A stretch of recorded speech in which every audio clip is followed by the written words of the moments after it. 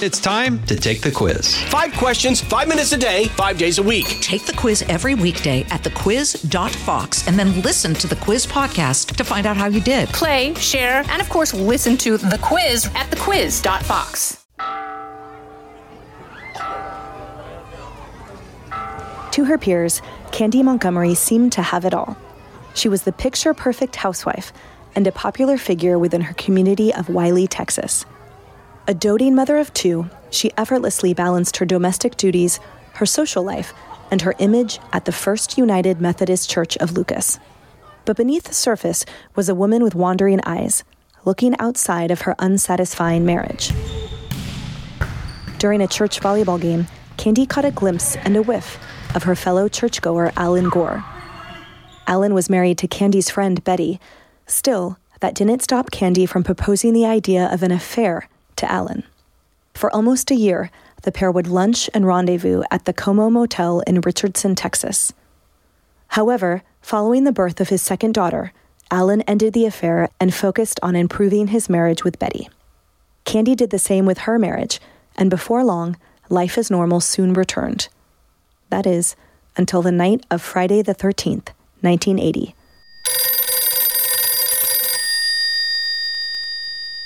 When Candy received a phone call with shocking news. I'm Emily Campagno, and this is the Fox True Crime Podcast.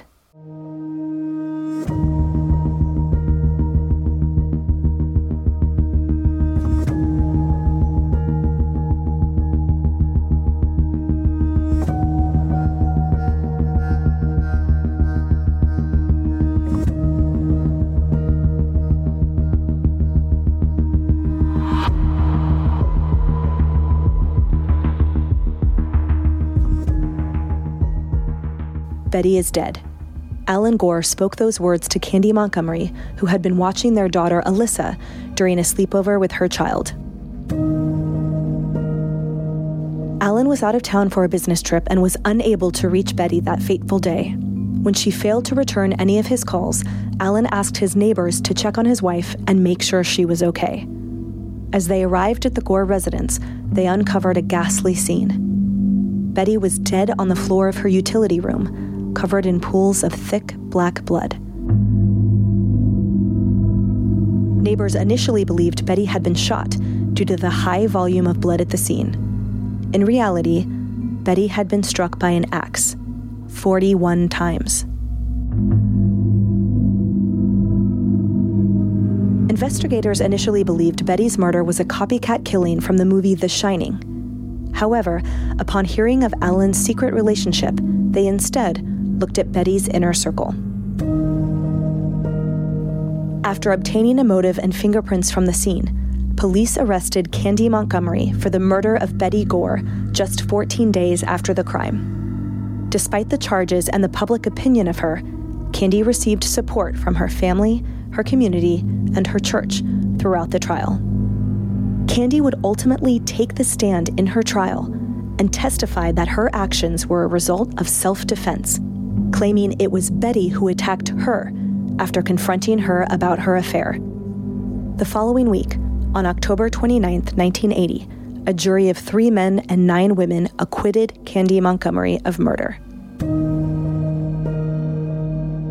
Attorney Robert Udeshen was just 27 years old when he became a member of Candace Montgomery's defense team. He joins me now to explain how the trial unfolded, what that legal victory was like, and why the case continues to garner so much intrigue today. I was a very young lawyer at the time. This was more than 40 years ago. So I was a 27-year-old lawyer that I was practicing in Dallas. I'm actually live in North Carolina. I'm retired now. So back in 1980, when this happened, I was in the firm of Crowder and Maddox, and the case received a lot of publicity in Dallas and around Texas and actually throughout the country. I mean, this is in the days before social media, and so all the newspapers, television stations everywhere covered it. And I heard about it. I mean, heard that a woman was killed with an axe, but only a few days later, I came to meet Candy Montgomery, and she came to my office because she went to the same church as Don Crowder, who was one of the senior partners in my firm.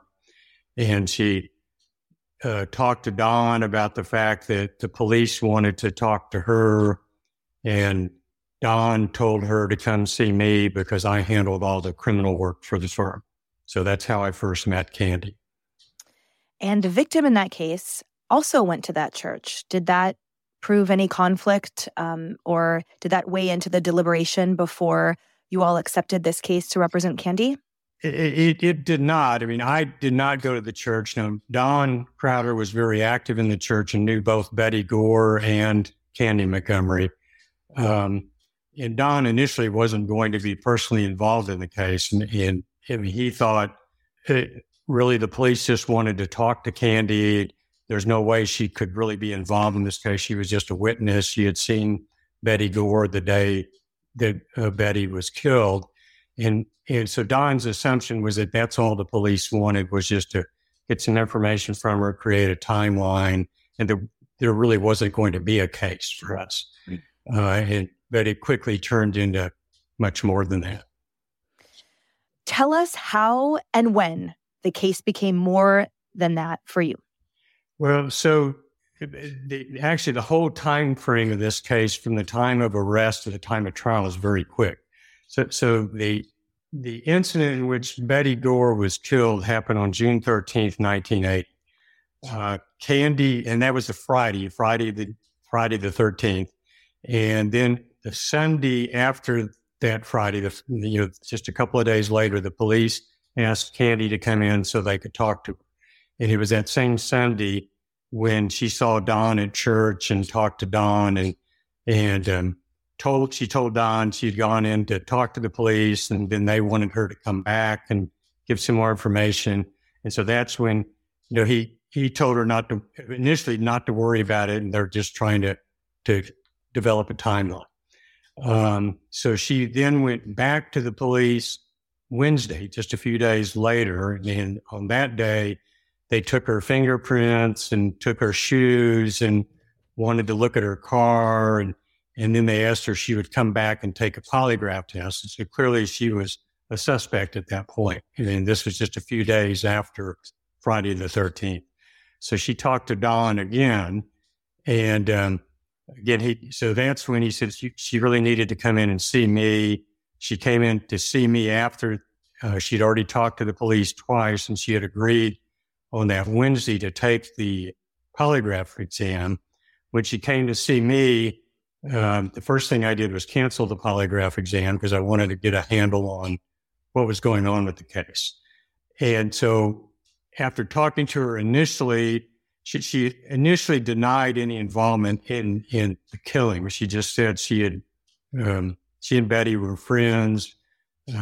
Betty's daughter was spending the night with Candy and her daughter, and she'd gone over to Betty's house to pick up a swimsuit so Betty's daughter could go swimming with them. And she didn't say anything really beyond that in terms of what happened. But then Thursday, she saw Don again, told Don what really happened in the case, and then came back to talk to me. And then we went through this in detail and started figuring out really what we needed to do to represent her.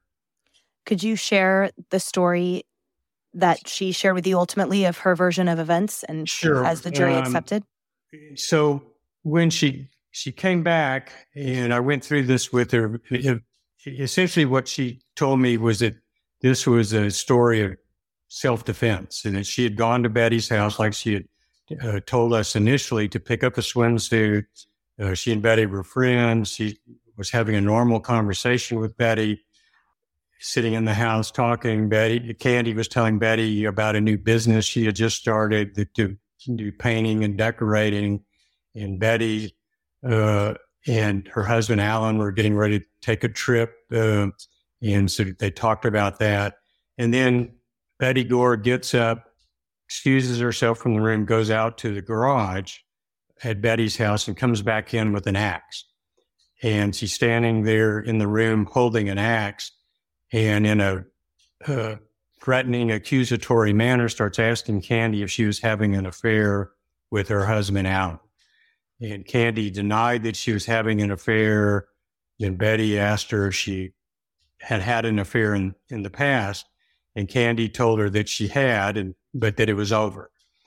And at that point, Candy thought, didn't really think she was in any danger. She thought that Betty was, I don't know, satisfied's a good word for that, but that she was satisfied that it was over. Betty put the axe down. Candy told her, like, under the circumstances, that she thought maybe she should just bring Betty's daughter Alyssa home instead of keeping her. And Betty's daughter and Candy's daughter were at the church at Vacation Bible School at the time. And Candy said she would get her and bring her back to Betty. Betty said, no, just keep her and let's get the swimsuit. And they got the swimsuit and a towel for Alyssa. And then before Candy could leave the house, Betty picked the axe up again and attacked Candy with the axe. And Candy was struck twice with the axe. She was with the blade of the axe, and she was hit multiple times with the handle of the axe. And this was like a 3-foot long, very heavy axe. And so at that point, Candy started trying to take the axe away from Betty. She grabbed a hold of the axe. They struggled over the axe. Candy hit Betty with the axe, and Betty went down on the ground. And Candy tried to run and leave. And just like a bad horror movie, Betty Gore popped back up and grabbed the axe again and started attacking Candy with it. And then they got in this titanic struggle over the axe, and Candy ultimately killed Betty with that axe. And when she shared this story with you, did she have at the time proof of those injuries, defensive wounds and blade and handle strikes? She did. She had a cut on her forehead that was under her hair. But if you pulled her hair up, you could see her head was cut. She had a cut on one of her toes where she'd been struck with the axe. She had bruises all over her legs and back. And so one of the first things I did was I sent Candy to a medical doctor to document all those injuries. Obviously over time they're going to heal, and those were corroborative of what Candy was telling me. And so I had a medical doctor examine her, take photographs of the injuries. So if we ended up, in my mind, going to trial somewhere down the road, we would have proof of the injuries. Mm-hmm. I also sent Candy to take a private polygraph test because I believed what Candy was telling me, but I wanted to document this as much as I can. So I sent her for a polygraph examination to see whether this really was self-defense. And she passed the polygraph exam, and that supported her story. And then because the nature of the story was so horrific in the sense that there were so many blows, when you get into like how many times Candy struck Betty Gore with the axe, I thought it was important to get a psychiatrist to examine Candy to see if there was some explanation for the number of blows and explain, so we would be able to explain the overkill here. Because I thought, any jury is going to be concerned about just the number of blows and how could that be self-defense. So I also found a psychiatrist in Houston, because at this time the publicity was so great around Dallas, and reporters following me around, everyone around, Candy around. I thought I needed to get someone out of town, and I called a friend of mine in Houston who recommended a psychiatrist there that we hired to examine Candy. And to be specific, it was 41 blows. Forensics expert Vincent DeMaio later testified in the trial that 40 of them had occurred while Betty Gore's heart was still beating. Can you share what the psychiatrist testified to or concluded that helped to mitigate, to your point, the shock of the volume of blows? Sure. So the psychiatrist, testified to a number of different things. One thing that I wanted to be sure that Candy wasn't sociopath or a psychopath, or that she didn't have some kind of mental illness that might have contributed to this. And so the psychiatrist found no evidence of anything like that. I mean, he did psychological testing, things like the MMPI, I mean, very standardized test, and didn't find any psychological problems. I mean, he fully supported the self-defense. But what he did find, Candy is a very controlled person. She really doesn't like violence. She doesn't like conflict. She's the kind of person that wants everyone to like her, very friendly, outgoing, extroverted, but she keeps feelings of anger kind of buried deep inside her. And so one of the things that the psychiatrist uncovered, and this is really through the use of hypnosis, is that when Candy was a very young child, she was involved in a race with a boy, and at the end of this race, the boy threw a jar, something that broke, and cut Candy on the head. And she started crying, and Candy's mother was telling her not to cry, and what are people going to think? And you're making a scene, that type of thing.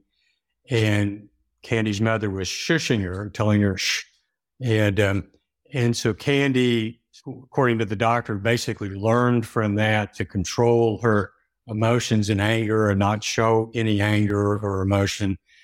And during the course of this struggle with Betty Gore, Betty started shushing Candy and telling her to be quiet. Candy was, screaming for help and trying to get away. And when Betty did that, it triggered this sort of old memory in Candy's mind and just released this kind of burst of adrenaline that really caused Candy to just take the axe and hit Betty as many times as she could to just make sure she wasn't going to pop up again like she did in the very beginning of this struggle.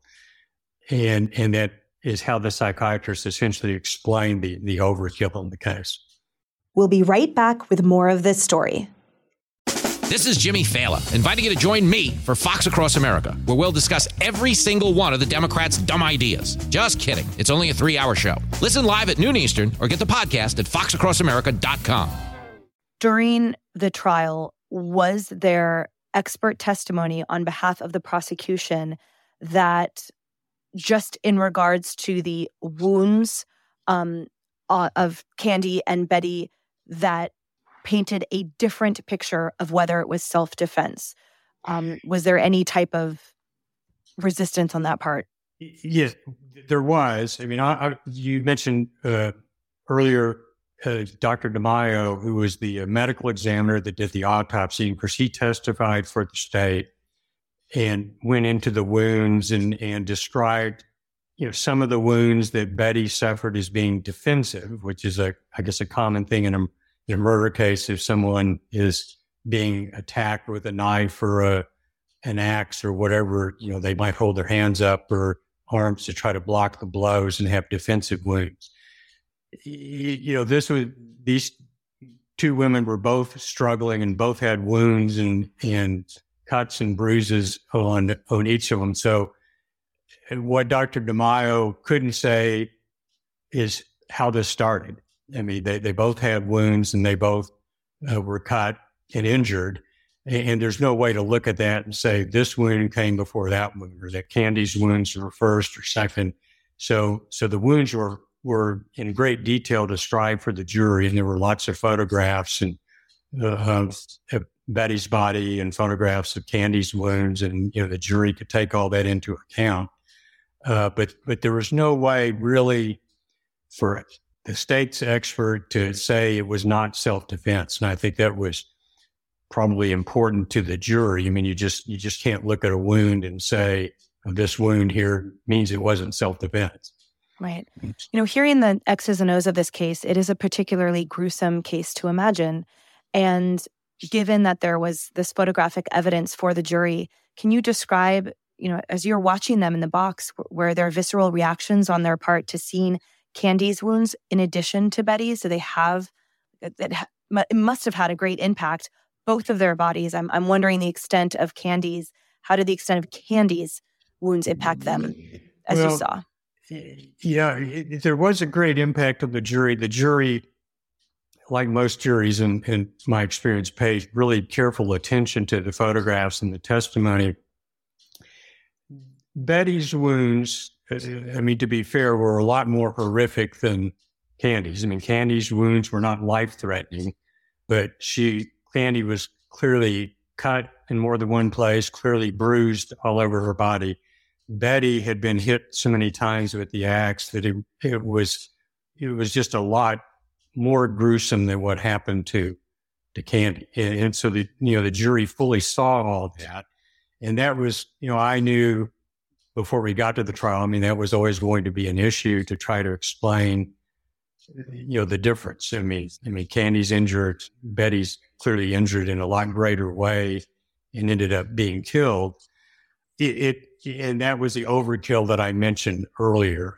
It's just in Candy's mind. I think once she tried to escape and Betty popped up and got the axe again and kept her from running away.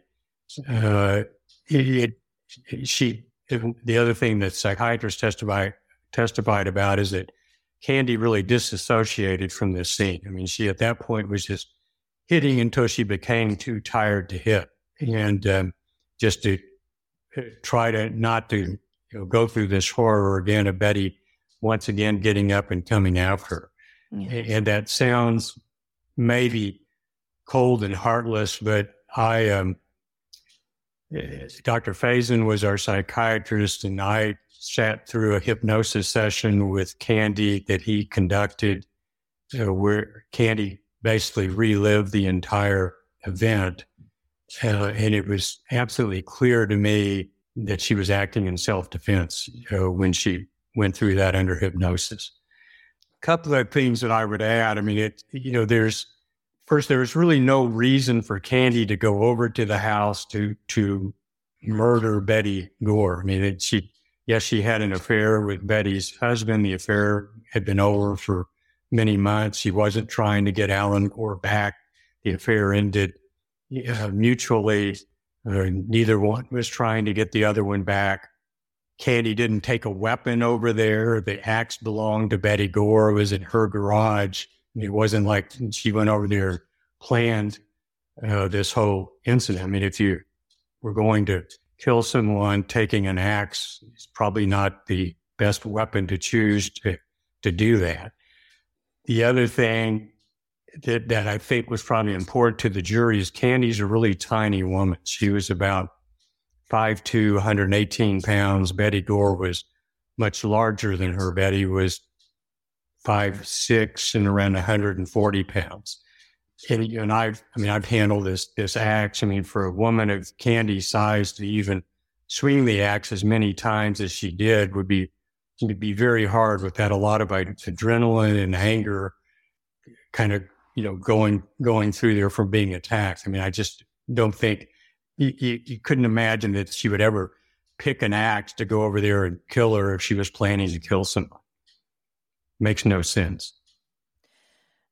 Tell us about, as you said, it was clear to you what occurred. You had no doubt that Candy had been acting in self-defense. Tell us about, as her defense attorney, what was that like? What was the tenor of the community at that time? You talked about the media following you around. Were you confident going into this trial? Did you feel support from the community? Did you feel rejection? Were you expecting a great challenge at trial? Describe your experience of this.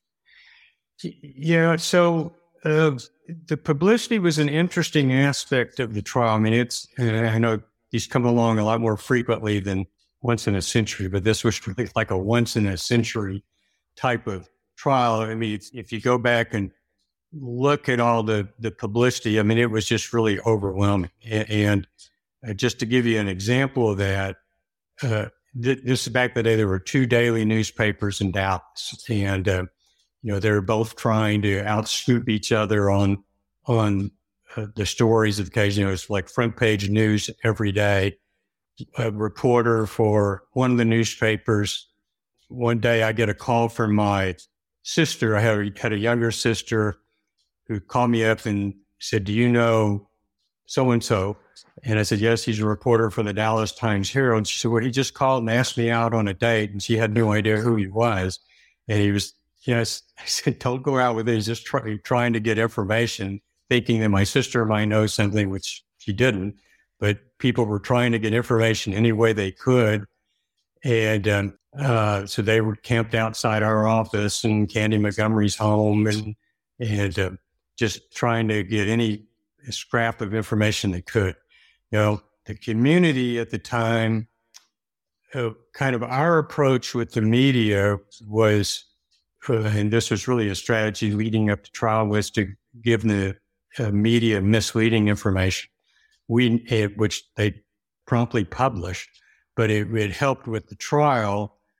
We took the position that the state had arrested the wrong person. There's no way it could be a little woman like Candy Montgomery. We're going to reveal the real killer when we get to trial. And all that would end up in the papers and on television and on the radio. And so the community didn't really know the real story until trial. And it wasn't until jury selection that we revealed to the jury that this is going to be self-defense. And so a part of that was to try to keep the state off balance. I mean, the state, with the help of the judge, was doing everything they could to interfere with our defense of Candy and trying to pressure Candy into pleading guilty. And they thought, I was a young 3-year lawyer with not a lot of experience, and Don Crowder, who was an experienced civil lawyer, had never tried a criminal case. And so we're going up against the district attorney and his assistants who had a lot of experience with this.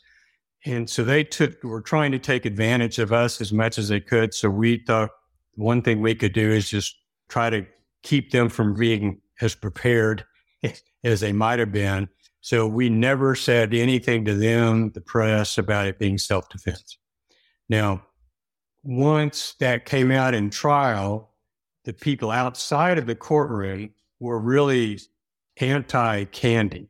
And that was evident during the trial, and particularly after the trial. The community did not like the verdict. I was driving Candy back and forth from her house to the courthouse every day for trial and back home. And we'd park outside the courthouse. There'd be people out there yelling at us and calling her a murderer.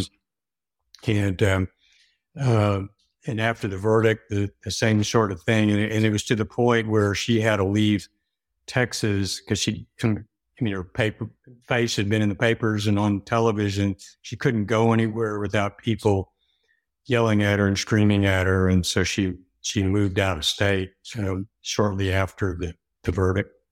At the end of the day, that was a victory for you in that the jury they determined that she had acted in self-defense, which meant there was a lawful explanation for her actions that had caused the death of Betty Gore.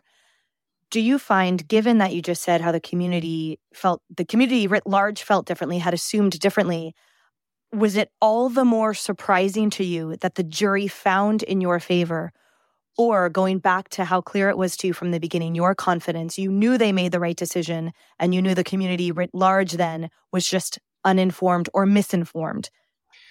Yes, this case is a good example to me of what happens in a lot of trials. People form an opinion about a trial from what they read in the newspaper, or even worse, what they watch on TV for a couple of minutes or on the radio. The jury sat there for 8 days and listened to testimony and looked at photos, and they knew a lot more about the case than your average person reading the newspaper about it. And so I always tell people, particularly people that want to criticize a jury verdict, you weren't there, you didn't hear all the testimony. I firmly believe the jury made the right decision, but people looking in from the outside have strong, different opinions about it. But in my mind, you can never be sure what a jury's going to do, but I think that was the right verdict, and we were confident that we had done everything we could, at the end of that trial to present the self-defense to the jury. And from our own expert witnesses, we had a number of character witnesses to talk about Candy. He was just not a violent person who would do that sort of thing. Psychiatric testimony. There was no stone that we left unturned to present that to the jury. So they had a full picture in making that decision.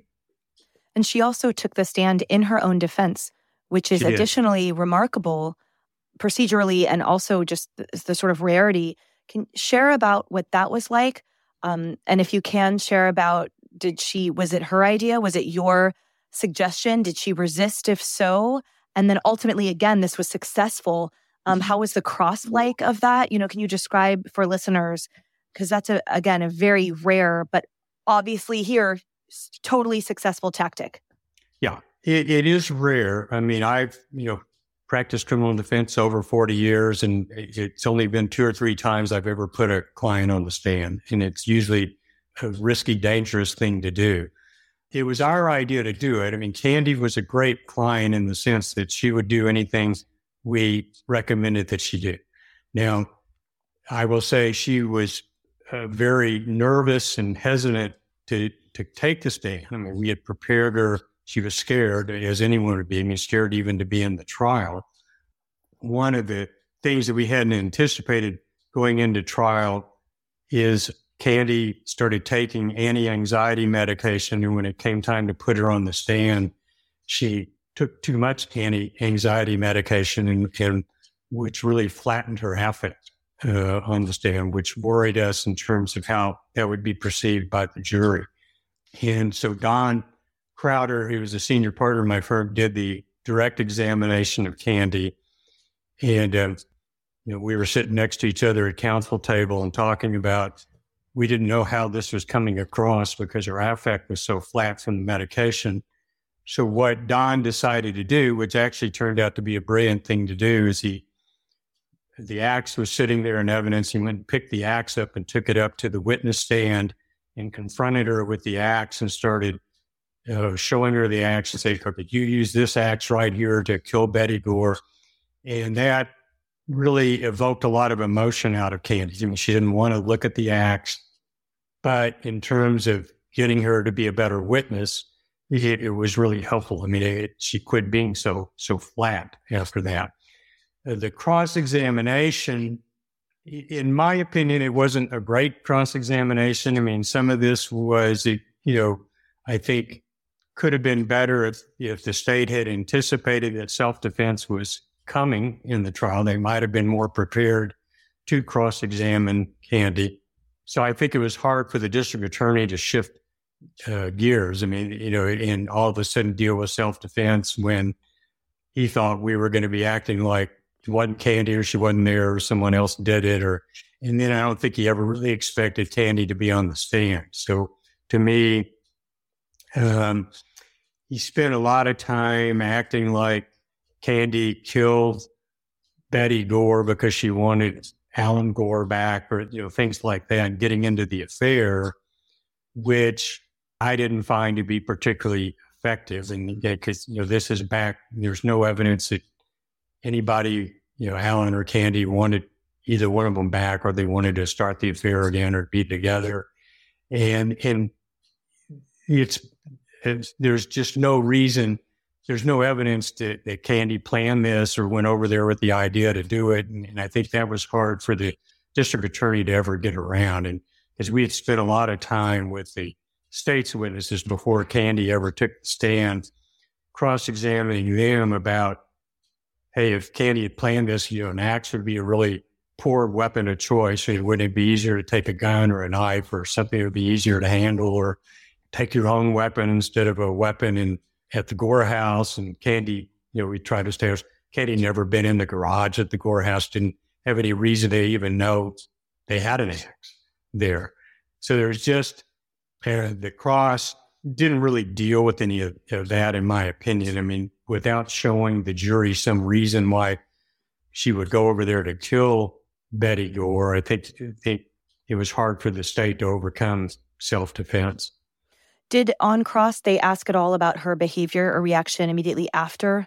If this was a horrible attack, why didn't you call 911 at that time? Why didn't you turn yourself in earlier, et cetera?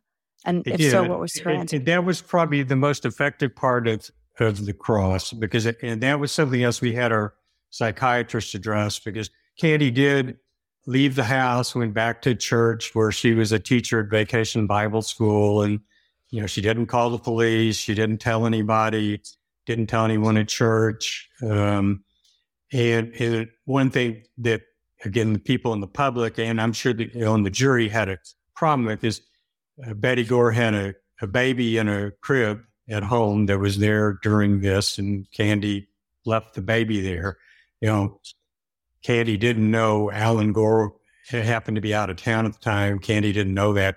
And I don't think she was thinking about the baby, but I think after she left, she assumed Alan would be back home and take care of the baby.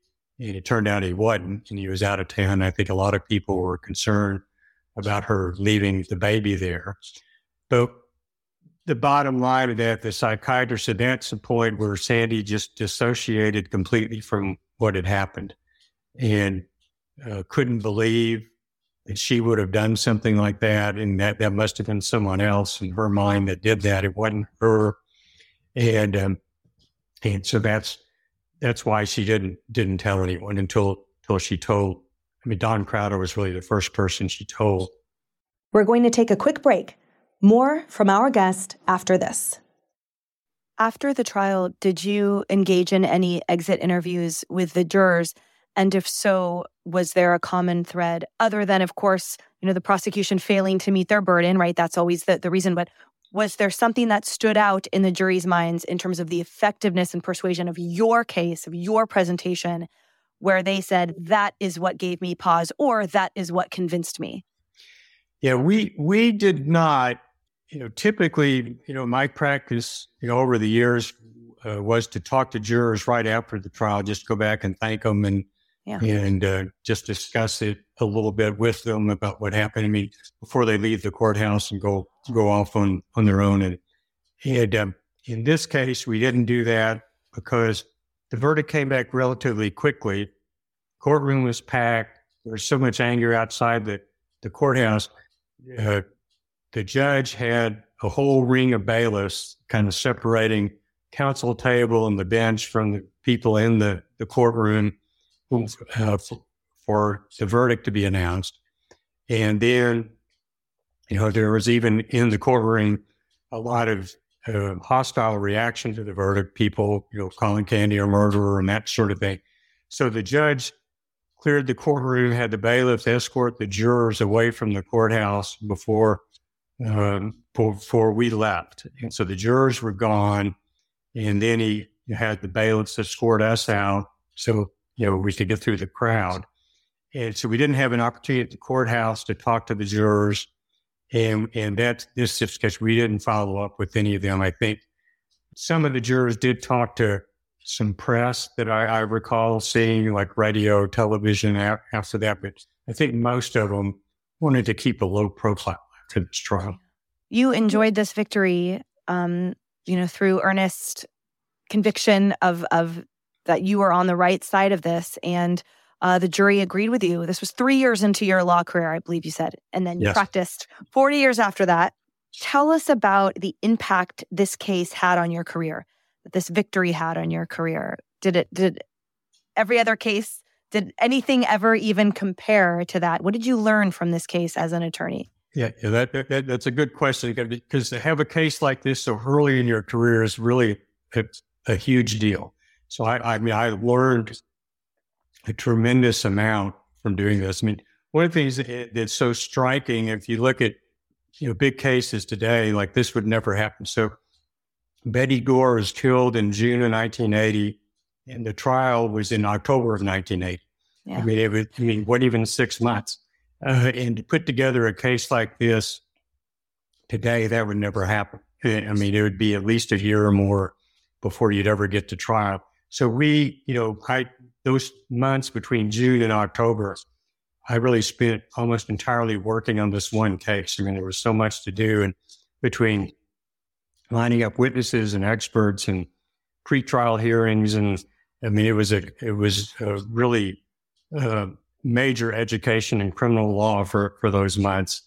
And after that, I mean, the good, I got a lot of publicity and a lot of great experience. The bad, it was every client that would come in after that, think, well, you got Candy Montgomery over, my case should be easy.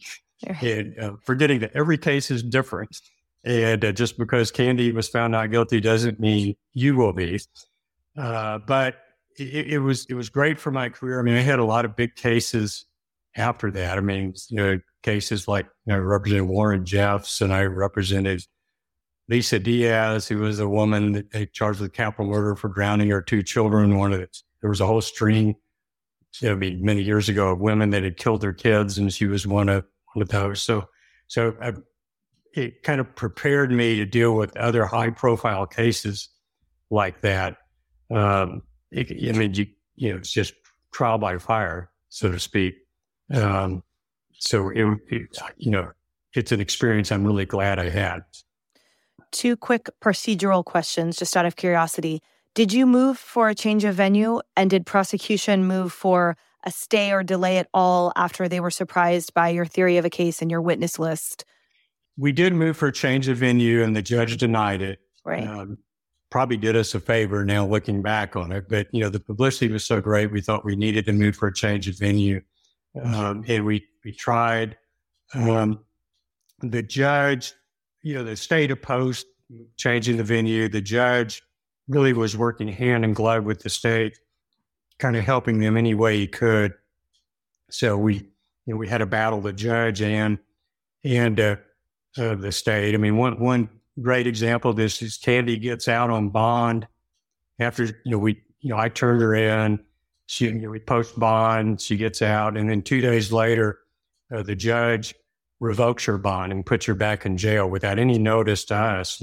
What he did, which I agreed to this, the judge called me, had his court clerk call me to come up for a hearing in McKinney, Texas, where the case was going to be tried. And the judge wanted to impose a gag order. And there was a lot going on in the press. So I agreed, gag order is probably a good idea so the attorneys can quit talking to the press. And so we go up and we have a hearing, and the state and we agree to the gag order. The judge imposes a gag order. And then he says, we have another matter to take up, and the matter of Miss Montgomery's bond. And I had no notice we were going to do anything about Miss Montgomery's bond. And so, but the district attorney was there, obviously had notice, so he was prepared to call witnesses about her bond being insufficient. And so then the judge revokes her bond and throws her back in jail. And at that point, I'm under a gag order, so then I can't talk to the press about it anymore. And so it was all set up, and there were things like that going on all up to the time of trial. During the trial, Judge Ryan held Don Crowder in contempt twice. The second time he threw Don Crowder in jail. Can you share why those times? Yeah, so Judge Ryan, this was Judge Ryan's last trial as an elected district judge on the bench. And he wanted, for some reason, to go out with a bang, and he wanted Candy Montgomery to be convicted on his last trial. And he was kind of an irascible kind of guy. Don was a very aggressive former football player, didn't really like to take guff from anybody. So they would get into kind of verbal disputes during the trial. The second time they were having a dispute, Don got up from counsel table and started walking toward the bench, toward Judge Ryan. Judge Ryan told him to sit back down. He wouldn't sit back down. So he held him in contempt, and this was on a Friday. And he at the end of the day, Friday, he threw him in jail. And so, we needed to work over the weekend to get prepared for Monday. So I had to go contact the Court of Criminal Appeals in Austin to get them to order Judge Ryan to let Don out of jail. Under Texas law, I had first asked Judge Ryan to let Don out on his own recognizance, and Texas law requires an attorney who's held in contempt to be released on his own recognizance until he can have a hearing before the judge. And Judge Ryan just ignored the law, locked him up. And so the Court of Criminal Appeals ordered him released. And so got him back out before we started back to trial Monday. But we had to deal with things like that all those months, like revoking bonds, throwing Don in jail. And during the trial, the judge was just doing everything he could to help the state get a conviction. I mean, I've seen a lot of biased judges over the years, but never one so clearly biased as Judge Ryan was during this trial.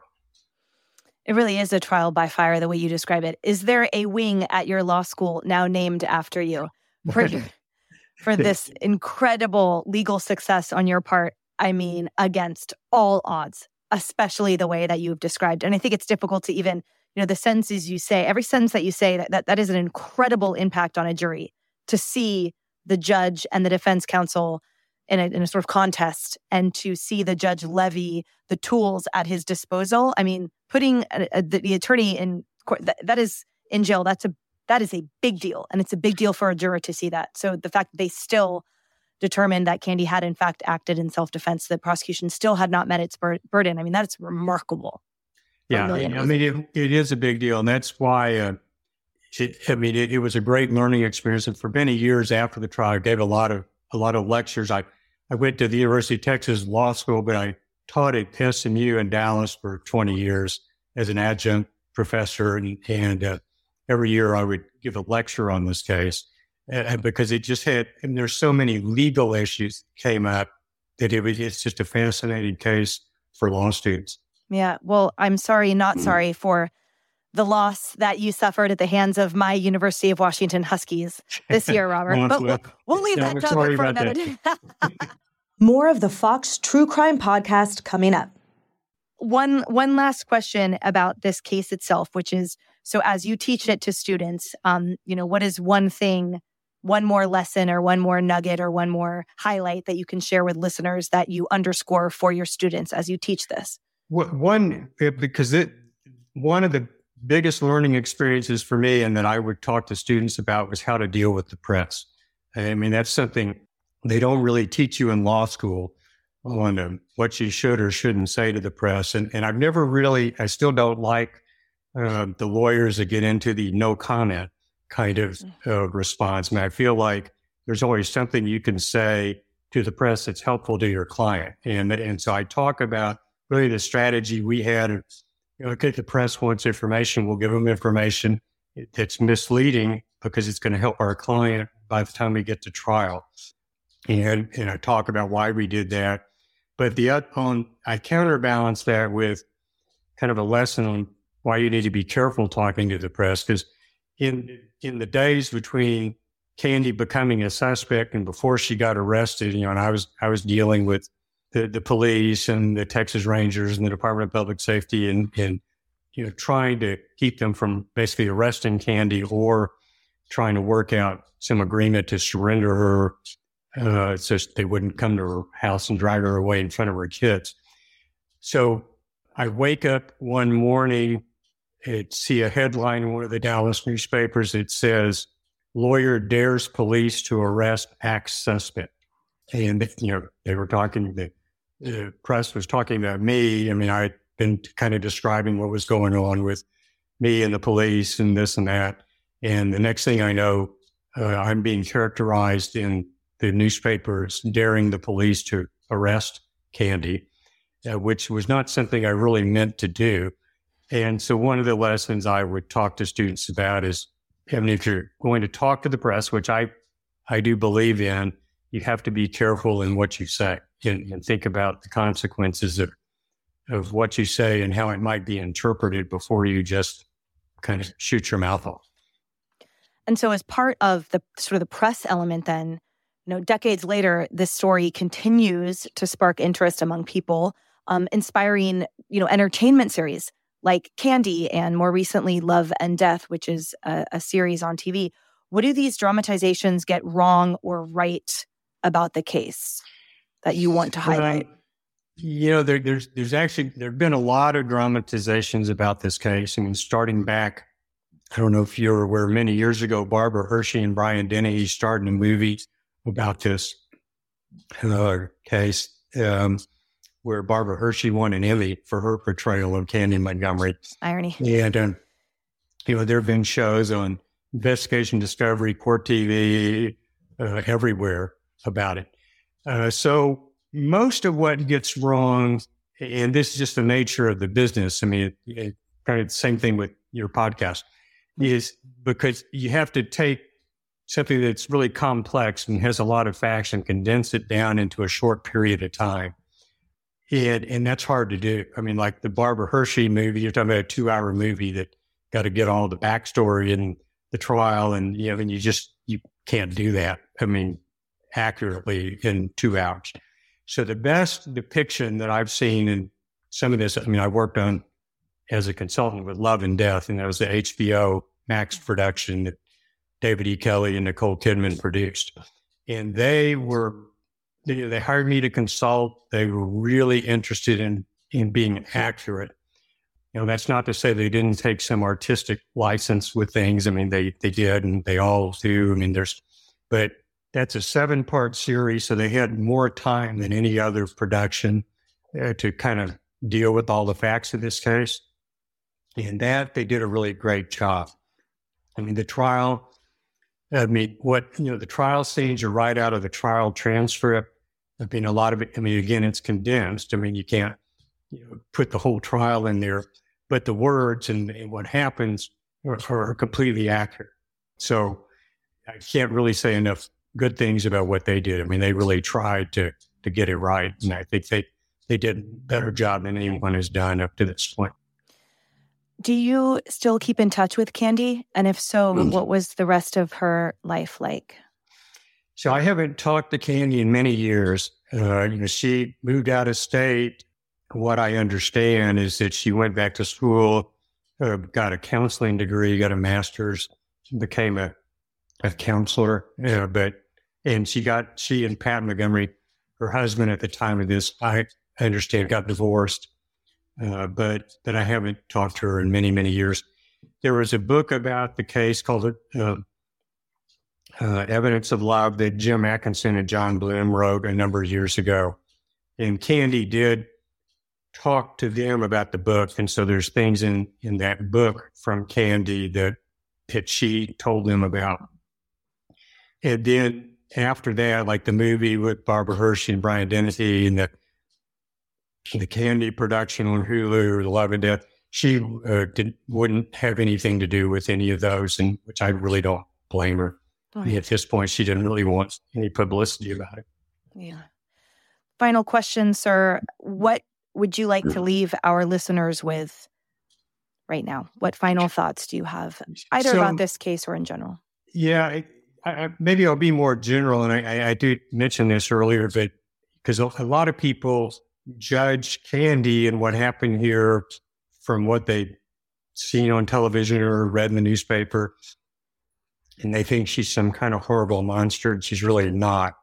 And I don't think people should judge cases just from little snippets of information they have. I mean, really, if you weren't on the jury, you didn't hear everything, you don't know what the right verdict was. And it's not right to criticize the jury, and particularly not right to criticize Candy. I mean, she went through a trial, a jury of her peers found her not guilty, and people should accept that just like they should with any other verdict. I mean, that's the way our system works. But there's still people, I still get emails from people thinking, I'm terrible for representing Candy, and you can't imagine what Candy might have got from people thinking what a horrible person she is. Well, I, for one, deeply thank you, not only for your time today and sharing this experience, but for your integral part that you have played in keeping our justice system truly just and ensuring that everyone is treated equally or equitably under the law, which defense attorneys, in my opinion, are amazing because it's really easy to judge others, and it's actually really difficult to represent everyone and anyone and ensure that the state is acting, with the constrained power that we have ensured it does with our Constitution and our state constitutions and precedents. And it's a hard world. It's really hard. It's really difficult. And you have my utmost respect and gratitude for that. And a lot of people need a counselor in their deepest, darkest moments. And it's really easy to turn your back on people like that. It's really difficult to stand up and show up for someone and to maintain that faith in the system. And to, because of your honor and your honorable behavior and practice, that's why we can believe in the system. So I'm grateful for that. Well, thank you very much.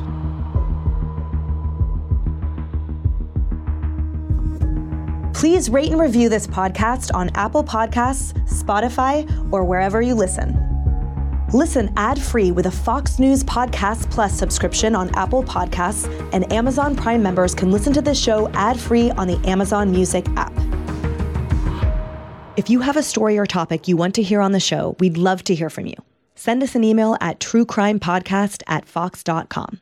From the Fox News Podcasts Network. In these ever-changing times, you can rely on Fox News for hourly updates for the very latest news and information on your time. Listen and download now at foxnewspodcast.com or wherever you get your favorite podcasts.